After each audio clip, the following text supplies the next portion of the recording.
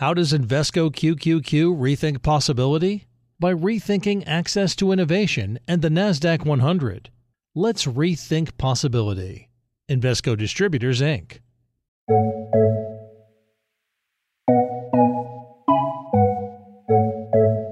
Welcome to Trillions. I'm Joel Weber. And I'm Eric Balchunas. So this thing's been happening in the markets, Eric. Things go up, and suddenly things are going down, and down, down, down, down, down, down, down, down, down. Like 7 weeks in a row now that the S&P is going down. It was a whole year, basically. I mean, this year's just been bad. And what's made this year, I think, unique is stocks and bonds down together, which is unusual. And crypto. And crypto. Like, basically everything is down. There's a couple things doing okay, but I think that's a little scary for people, although I try to remind people that, well, it went up together for a while based on the Fed and how accommodative they were. But obviously, if they're going to pull back and not help, then it stands to reason that they might go down together for a little while. But anyway, people freaking out. That's the big story this year, and we need to address it. So to do so, we're going to have John Mayer, Chief Investment Officer of Global X ETF. He's actually been on the show before. Yeah, we did an episode called Gatekeepers. I believe it was I think we played off of Ghostbusters. It was definitely Keymasters and Gatekeepers. It was such a good title. Because they call people at the big wirehouses like Merrill, UBS, Wells Fargo, gatekeepers, and all the ETF issuers want to get onto their shelves, so to speak, because they have massive advisors connected to them that have billions of dollars. So anyway, John was working at a gatekeeper, and so was Mariana, and John now is an issuer. So John not only was at Merrill, but he managed their model portfolio, and now he's at Global X, which is an ETF issuer. So he's going to have a real handle on how people are handling the Selloff, the different player types, given the ETF perspective he sits from now. And then we're also going to have your boss on, Gina Martin-Adams, Chief Equity Analyst at Bloomberg Intelligence. No, there's something missing there. I want to say macro strategist. Oh, you just call me whatever you want, really. I lost the word. Chief equity strategist, technically. There she is. Okay. This time on Trillions, the psychology of a sell-off. John, Gina, welcome to Trillions.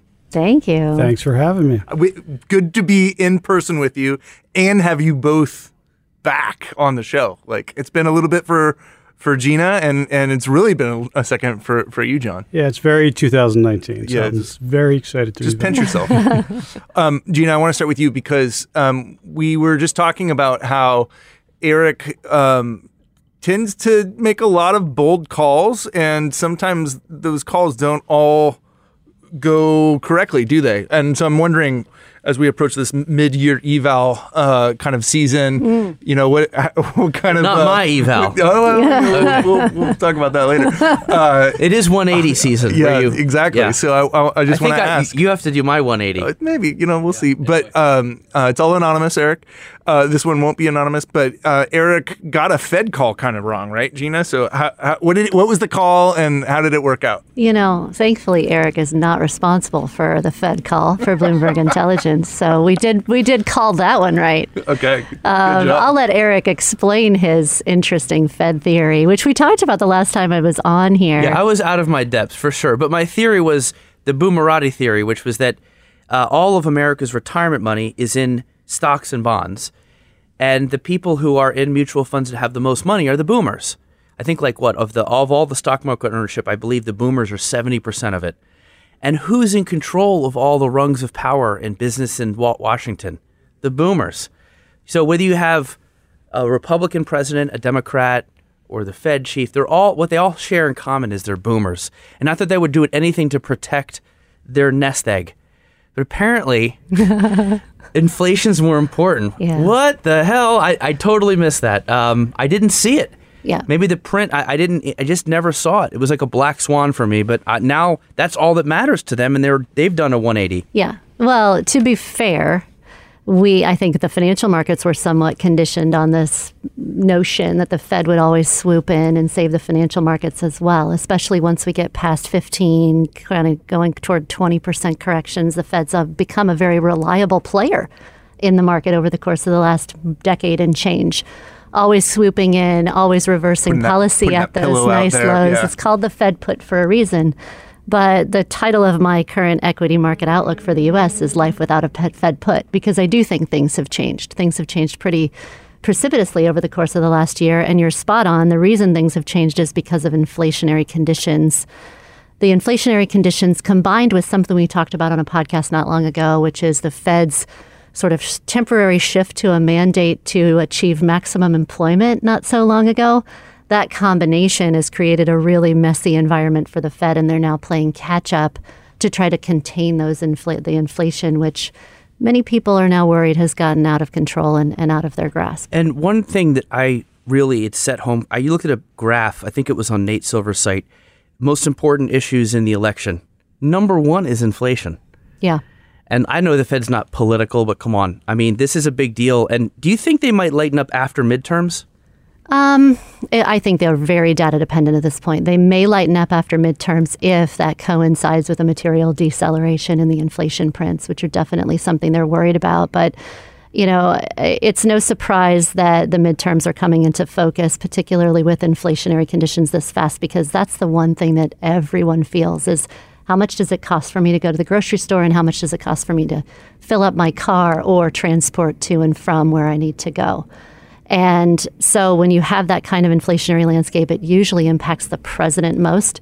And then when things roll downhill from the president to other folks in Washington, the Fed can get a lot of pressure historically when we're in this kind of economic environment because the president suffers. I can't believe you're leaving the door cracked for Eric to I know. Let's have a new theory. Foil hat. I know. Yeah. There's going to be a new theory here. Okay. So John, I want to bring you in. We've talked a little bit about the inflationary environment, markets doing what they do this year, which is go down as well as up. What has been something that sticks out to you in all of this? Well, first of all, when a big sell-off happens, it just never feels good. Like you almost don't think it's going to happen. You don't root for a sell-off unless you're short. Yeah. Nobody roots for a sell-off, and inflation is very high, and the Fed has to act.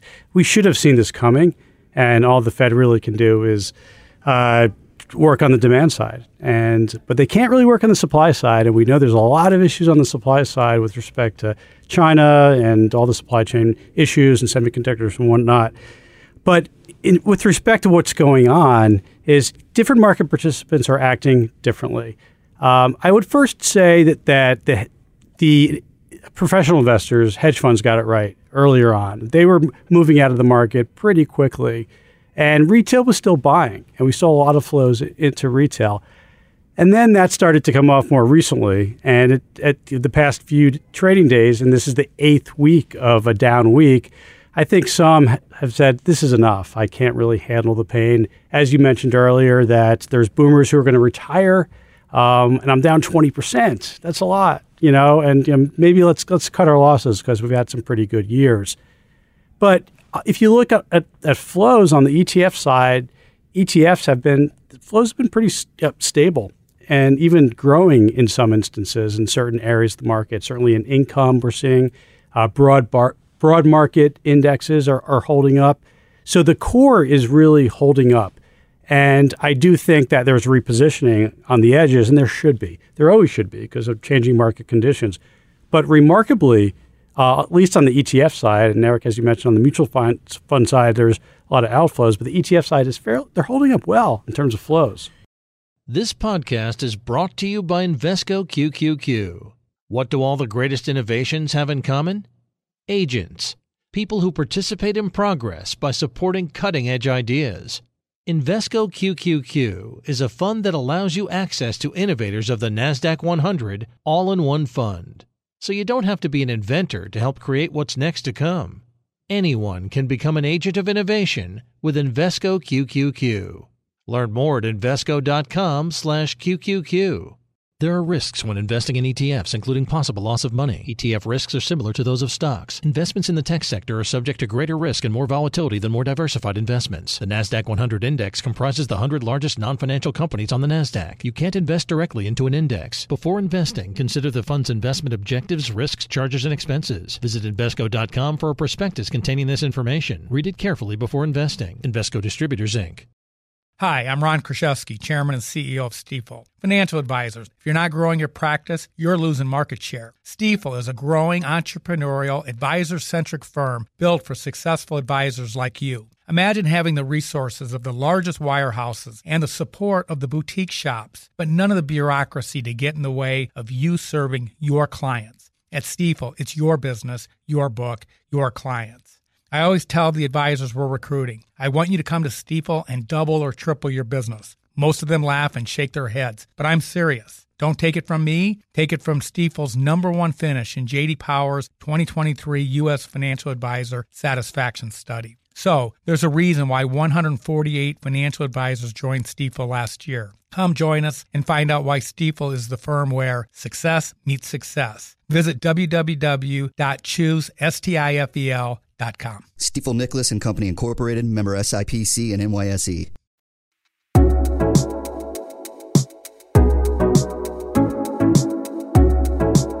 I think this is somewhat generational. Boomers are mostly in mutual funds. Do you really want to watch this? I mean, you made so much money. Might as well just get out. So there's been $250 billion out of active mutual funds, but there's been about $250, $270 into ETFs and passive. So we see this every sell-off. But inside the passive, there is a lot of tactical repositioning. So I think, you guys have like thematic ETFs, right? That's something I think people bought maybe in the bull market. Have you seen pullback there, or are the people hanging in there? That is also, I just wanted to ask, you have this interesting thing at Global X where you have thematic, but then also some really broad-based products, right? So how does your portfolio perform during a sell-off like this? So, if you look at our assets, we have income or ETFs, income and thematics, as well as country access and a few others. What you're seeing is some outflows on the thematic side, but not as much as you would expect, because these are ETFs, and ETFs are a collection of companies, and not every company performs exactly the same way. You look back to the dot-com bubble, and many of the companies just went away. A few existed, Amazon and eBay and Priceline, but you didn't know which one was going to make it. So not Pets.com, not Pets.com, not Mail.com, Boo, or all sorts of names. But you didn't know what was going to make it. But in an ETF, whether it be a cloud or cybersecurity, which actually has some legs right now, you're putting a lot of different companies. And so there's actually some inherent diversification there. But overall, on the kind of this disruptive technology, you've seen some outflows for sure, but we're actually capturing them on the income side. So when you're moving more towards a value tilt or a covered call fund, which is still providing you a 12% yield if it follows the NASDAQ, or the S&P 500, less than that, but a good yield, investors are saying, wow, yields are still pretty low, even though short-term rates are going up, not necessarily long-term rates, it depends. So we're capturing some on the income side. So flows have been pretty good, remarkably. Yeah, there's. It depends where. It's been certain sectors, cash, short-duration bond ETFs have done pretty well. It reminds me of a typical sell-off year, to be honest, and I do think that thematic ETFs probably have a little more tolerance these days, because if you're in a cheap index fund of your core and you have a thematic, you kind of have your bases covered. You don't have to worry about your kids' retirement being in like the cybersecurity ETF because it's a small allocation. Gina, how much of this stuff, these flows, how much does that work into the intel for when you come up with sort of your overarching take on the markets? Well, I view it as a sentiment indicator more than anything. So equity markets certainly move very quickly, but at lows, what you tend to find is lows are formed by an outright capitulation in sentiment. And so what you want to see to frame a low in the equity market is nobody wants to own any stocks anymore at all. And they generally just sell everything. They sell not only the losers in their portfolio, but the winners too. They just go to cash because they're terrified. That usually is what happens at lows. So I use it as a sentiment indicator. Certainly, no one likes to see flows out of the equity market, but when we start to see those week after week after week outflows, it's one indicator we definitely would consider in the arsenal of indicators. How close to that moment are we? We're getting closer. I can't say that we're there yet. I mean, we use a whole laundry list of indicators, but just a couple that are But really it feels meaningful. That way even. Just we're getting close. It's like, oh, things are falling and they're still falling, but like the sky hasn't fallen yet. They right? haven't, right? So just over the last week, we started to finally see some signs of capitulation in the income-oriented stocks and the low volatility stocks, the stocks that everyone flees to saying, okay, this is just a short-term correction and I'm going to get defensive. They finally started selling those off mostly because Walmart missed earnings expectations and really just kind of obliterated everyone's confidence in the retail sector. But we have not seen it as much in energy stocks, for example. 100% of the constituents of the S&P 500 energy sector are up this year. That's extremely anomalous. So instead, investors seem to still be rotating into inflation hedges within the equity market. It's a teeny tiny space within the stock market, but it's nonetheless an area where investors are hanging on. And, frankly, at lows, you very consistently see less than 5% of the stocks in the S&P 500 trading above their 50-day moving average. You see momentum among the entire market crash, and we haven't seen that yet. So it's very anomalous. It doesn't feel like a true capitulation low. That said, the bond market may be the ultimate indicator here, and bond yields do appear to have peaked, potentially in the short run, and that may be enough to relieve investors' concerns because first and foremost, this equity market correction is a correction because of the volatility that we're experiencing in the bond market, which reflects that inflation outlook. It's a very different type of correction than we've had in the past. And typically, the corrections we've had over the last decade and change, the bond market rallies when the equity market is selling off. And I think this is a really important point that Eric made earlier this year. That's what's truly different about this correction is the bond market is selling off, and that's the creator of risk for the equity market right now. And just to go on mutual funds, bond mutual funds it's a total bloodbath over there. I mean, we're talking $157 billion out this year, 13 straight weeks of inflows. And these funds always take in money. But they've had the life of Riley over the past 15 years because rates have been low and lower. But it's looking bad, and I don't see how this ends because, again, they're owned by boomers. That's a constant selling pressure on bonds. So until I see that chart go from red to green, I'm pretty skittish on everything. I just feel like the constant selling pressure on bonds will just sort of permeate into everything else, almost like a wet blanket. And John, let's talk about if you were, let's say you're running Merrill's model. What are you doing this year? Like what theoretically would you be doing? Because I only see the flows, but models are a big part of the flows now. So what would you do? Yeah, it's a good question. And we're actually, we have model portfolios at Global X as well, and I'm sure they're not doing anything vastly different on the asset allocation models, is increasing quality. Companies with strong cash flows that are less reliant on the capital markets as short-term rates rise. So funding costs could be a problem for more growthier companies, but an Apple or a Microsoft, which they don't necessarily have to borrow. So you're looking for those stable companies. So while those are not necessarily value, but companies with strong cash flow, stable dividends, potentially rising dividends. It's an area that you certainly want to be in this market.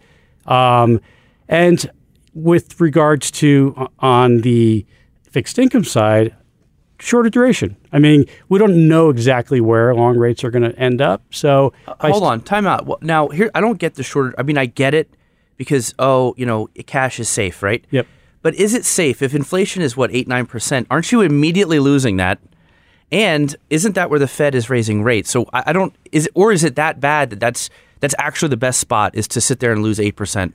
Well, I mean, yes, there's the inflation argument, but you don't want to lose money, right? So, like, if you're... It could be worse, basically. Yeah, treasuries are down 20% this year. And would you rather be in cash or down 20%? So, that's why, for now, shorter duration. At some point, we'll go longer on duration.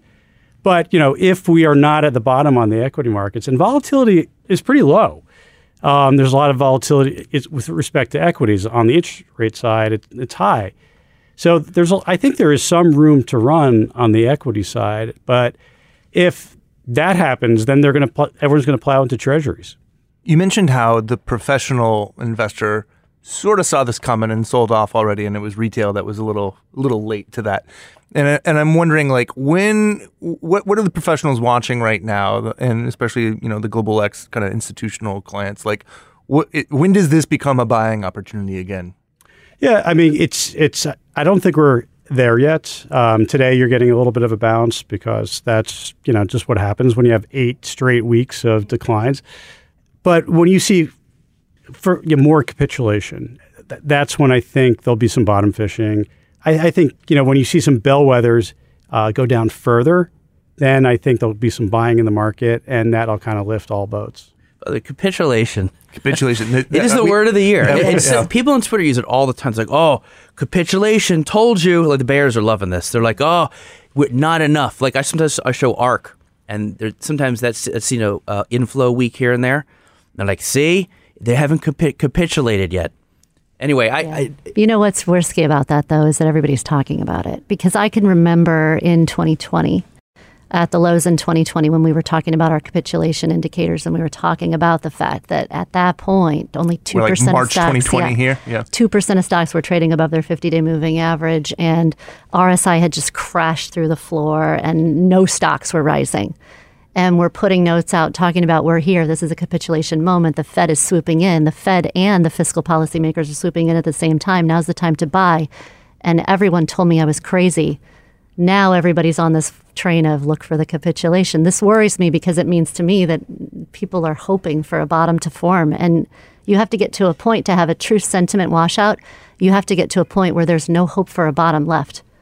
That's how you find a low in the equity market. I know this is so dark. Hold on. But that's realistic. Like that's where you were in 2018. That's where you were in 2016. I mean, 2016, people were telling me when I was at Wells Fargo, this is the next financial crisis, right? That's the darkness is overwhelming, and people who get bullish at that moment are completely villainous.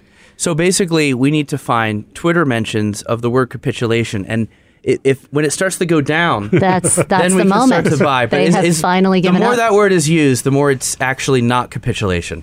Do I have that right? Yeah, because they're looking for it. Yep. This is the other thing. I get so many questions come my way right now saying, well, when is the Fed put?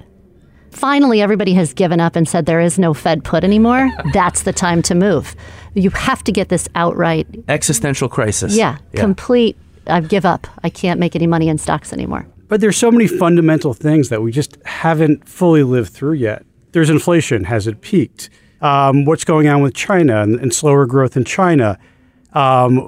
We've just started on the interest rate cycle. 75 basis points. I think we could go to 3, even 4%. And they're going to go that high to stop inflation because obviously this is not the 70s when you had inflation for 10 years.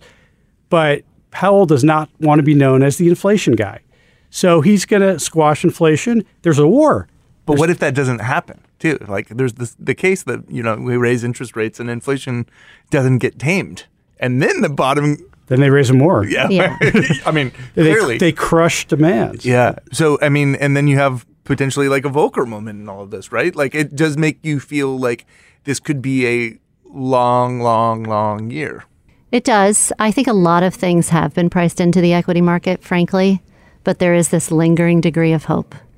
And, I get a lot of people tell me about Russia and China and the fundamentals are terrible, even though the fundamentals are fine, So there is a lot of capitulation out there. The equity market recognizes a tremendous amount of risk, but there's that lingering amount of hope that just needs to be wiped out of the market. And then you finally have your sentiment wash out. Invesco QQQ is a proud sponsor of this podcast. Want to rethink what's possible? How about being an investor, not just in your future, but the future? Well, it all starts with Invesco QQQ. For more than 25 years, this single ETF has given investors a direct line to the NASDAQ 100. That's 100 leading innovators behind advances in personal tech, science, and robotics, just to name a few. And you can access it all with Invesco QQQ. Let's rethink possibility. There are risks when investing in ETFs, including possible loss of money. ETF risks are similar to those of stocks. Investments in the tech sector are subject to greater risk and more volatility than more diversified investments. The NASDAQ 100 Index comprises the 100 largest non-financial companies on the NASDAQ. You can't invest directly into an index. Before investing, consider the fund's investment objectives, risks, charges, and expenses. Visit Invesco.com for a prospectus containing this information. Read it carefully before investing. Invesco Distributors, Inc. This podcast is brought to you by Invesco QQQ. What do all the greatest innovations have in common? Agents, people who participate in progress by supporting cutting-edge ideas. Invesco QQQ is a fund that allows you access to innovators of the NASDAQ 100 all in one fund. So you don't have to be an inventor to help create what's next to come. Anyone can become an agent of innovation with Invesco QQQ. Learn more at Invesco.com/QQQ. There are risks when investing in ETFs, including possible loss of money. ETF risks are similar to those of stocks. Investments in the tech sector are subject to greater risk and more volatility than more diversified investments. The NASDAQ 100 Index comprises the 100 largest non-financial companies on the NASDAQ. You can't invest directly into an index. Before investing, consider the fund's investment objectives, risks, charges, and expenses. Visit Invesco.com for a prospectus containing this information. Read it carefully before investing. Invesco Distributors, Inc.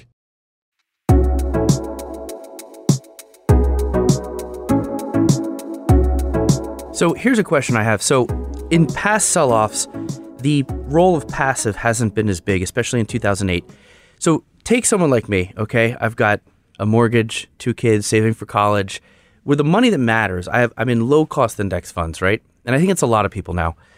Am I part of the capitulation? Because I am resigned to this being the best deal. I want to be in stocks. I believe over the long term they work for me. I'm not selling. Do I need to sell for capitulation to happen? Or are you looking at more of the active players? Yeah. I'm looking more at the active players because I actually don't see that the institutions have capitulated. I think the retail universe has. But I see it a little bit differently. When we say retail universe, though, again, we are talking about the sort of Vanguardian passive people. I'm looking at more the traders, right? Okay, so if I'm looking at retail and retail's impact on the day-to-day movements in the equity market, it's the traders, and the traders left the market starting a year ago, and they haven't come back. They've just, they got wiped out with the meme craze. They got further wiped out through the contraction in the first quarter of this year, and they've largely just left the building. But when we actually analyze buys and sells and the flows of the institutional accounts, there's a survey that State Street actually does, which is quite good at this. And that survey of institutional sentiment has historically reached the level of about 70. It is currently at 90. Above 100 is a risk to the market for, tops forming. So we're at 90 now. We've come down below 100, but we haven't gotten to 70, which is the typical low point. So I think you've got more institutional selling that actually needs to happen to really create that big long-term low. I think the retail investors that are going to leave have left. The rest just stick around, and they always stick around. Like I, too, don't sell my exposure because I've got to work for the next 40 years to get my kids through college, so I'm just going to hang on. And I do think that's somewhat different than back in the day. You're in an active fund that's underperforming, and your thought is, well, I should go to a manager who's outperforming now. In an index fund, you never have that thought. You're like, I'm not going to go chase something. I'm fine. Again, as you know, I study this topic all the time. I don't know if that effect will create a more stable base, which could have the effect of drawing this out longer, because there won't be that total vomit moment, because there are going to be the Vanguard flows always coming in and having some sort of bid on the market and maybe making hope stay alive for longer. Mm-hmm. It's very difficult to get the whole sentiment for the retail universe in one number, right? I think the retail trader feels terrible about the market. I think the long-term investor is just going to hang on. The TikTok videos are starting to get depressing. I think, it is. It's pretty bad, right? But you bring up the generational divides all the time, so I'll get on that bandwagon and talk about the boomers who are retiring, who are more accustomed to calling up their broker when they want to buy and sell in any individual stock. Those people are just getting their first quarter statements, absorbing those statements now, and we might be at that moment where they say, oh, wow, this is actually happening. The doctors and lawyers and people that have better things to do than to look at the financial market on a daily basis, they're feeling it at the pump, and they're feeling it at the grocery store, and they're feeling it when they go out to restaurants. But they probably really haven't paid that much attention to financial markets because they don't have to like we do. So they're just now starting to absorb the first quarter losses, and we may see that dump in some of those positions yet to come. I totally agree. You talk to friends who are not in the financial business, and they're aware of what's going on in terms, but they haven't looked at their statements. They don't often look at their statements, and they're like, it'll come back. We've lived through this before. But when you see 20% down, and who knows what some people have, it could be more than that. That could be cause for further selling. What about this idea? If you go back and look at the past 5 years, even with this year, the S&P is up 11% annualized. But historically, you're only supposed to get like 8 or 9%. So, I mean, shouldn't we are we a little coddled and spoiled here with the markets? Shouldn't we just be like, look, this year should suck. And that's going to get us back to the 9% average. That's what I was promised. And the volatility is the price of admission. Do you think more people are kind of mentally getting to that space? Or do you think it's the same old thing where it's like, oh my God, the number's red, let me sell? I think there was a lot of FOMO. During the pandemic, we were sitting at home. Many people had extra money because of all the stimulus programs. They were investing in meme stocks. Things were going wild. You wanted to get in. I think a lot of that is being wiped out, realizing that, with cryptos, 40% of the people who are in cryptos are not making money at this point. So, maybe I'm not going to go that route. And some of the meme stocks, well, that was kind of fun, but now I'm back to work and I have to commute and I have to whatnot. So I think more normalized returns are coming back into people's mind, but again, still painful when it happens. You go to a certain level you look at your statement and then you lose 20%. You think you lost 20%. You don't remember. Right, you don't put into annualized 10-year return. No, okay. it's. I do, but what happened yesterday? What am I going to get tomorrow? I play psychological games with myself. Mm-hmm. I'm glad you brought up Bitcoin or crypto, John, because I think that has a really firm place in today's psychology and today's sentiment, and I do worry that the crypto fanatics do watch daily prices. And they do feel the pain because they're fanatical about their positions. They're not like the long-only S&P 500 investor like you and I, Eric, who are just going to hold on into perpetuity under the guise that it'll eventually come back. They're much more emotionally invested in this as an idea. And I do worry about the psychological impact of losses in that market following on to or feeding into losses in the equity market. Because they might have exposure in the equity market. Their parents might have exposure in the equity market. They have to cover their children's positions. And there's a lot of risk-taking that's gone on in that market that I think we're really struggling to totally capture. And it certainly has a great potential to have psychological impacts, behavioral impacts. And it's a 24-hour market. Yeah. You can get up in the middle of the night and check what Bitcoin theory. People used to like that. Now they don't like it. Yeah. No. and so, but isn't there...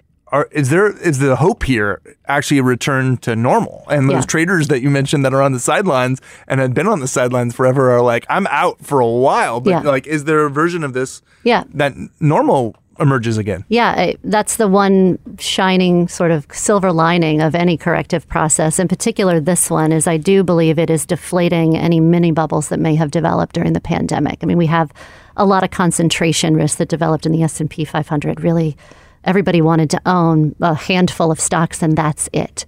We had retail investors that were dabbling in a market that they'd never even touched before, got burned, and probably won't dabble so much, may become longer-term investors, really sort of rationalize their exposure a little bit. You probably had a whole group of people jump into the crypto markets in 2021 after the magnificent gains, have now suffered losses, and are learning, investment lessons that will hopefully last a lifetime and lead to a degree of rationality that didn't exist for the last 2 years. But there were certainly some mini bubbles that developed during that pandemic experience that are now being deflated, which leaves us at a position of more equilibrium, if you will, when this is all said and done. But you also have a situation where we're not going to be reliant on the Fed going forward. Yeah. So with the Fed removing liquidity, rolling off their balance sheet just in a few weeks, raising rates, and likely there's not going to be monetary policy and fiscal policy that will support the consumer. And the consumer is going to be stretched. So we're going to go into a period of adjustment. And I think over the long term, we'll have much lower returns than we've had even since 2008, because the Fed's been there the whole time. The S&P was flat during the 2000s, right? About? Oh, it had a great run from 2002 to 2007. I'm going to 2010. Yeah. You could have a decade where it just doesn't go up. Yeah. You can have a very volatile decade. Yeah, it could be like 5 good years, one horrible year. Or it could just be a nice, not nice, but a long, slow, Normal. -5%, Normal. -2%, up Normal. 5%. Yeah. Normal. More Yeah, it's like, normal you know what it is? returns. A lot of people, it's like the patient doesn't have the drug anymore and it has to it's going through withdrawal and it's going to have to live to work without that Fed hit, which I think is probably the moral of the story. So other regular things matter now, which is probably good, right? Cash flow. Yeah, I mean, look, the your business. alternative here. Things like that. Yeah. I think that the alternative Crazy. is it could be a lot worse if the Fed weren't addressing the inflationary scenario. But they are addressing it. They are committed to it. They need to remain committed to it to get it as right size and normalized policy to the degree possible because they were behind the curve. They have to do this or we risk having a much more volatile long-term economic climate than we've ever faced. But to the degree that they can right-size policy and remove some of this sort of sugar high that we had developed in this, bubbly market, the faster we can get that done and sort of cleanse the excess and move on, the better. But if they were to delay it, it would be much more painful a year, 2 years, 3 years from now. There's some other things that in the short term that I think could help the market. Perhaps if the Biden administration removes the tariffs on China, that certainly could be helpful.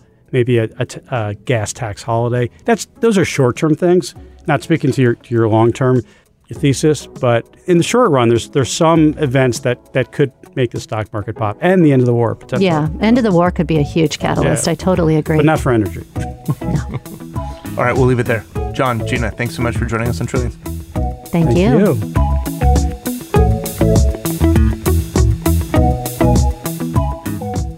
Thanks for listening to Trillions. Until next time, you can find us on the Bloomberg Terminal, Bloomberg.com, Apple Podcasts, Spotify, and wherever else you like to listen. We'd love to hear from you.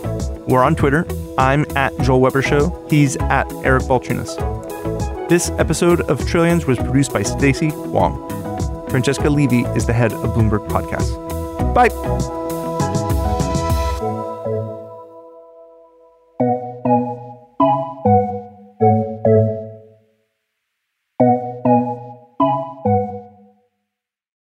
Invesco QQQ is proud to sponsor this episode, and even prouder to provide access to innovation for the last 25 years. Invesco QQQ. Let's rethink possibility. Invesco Distributors, Inc.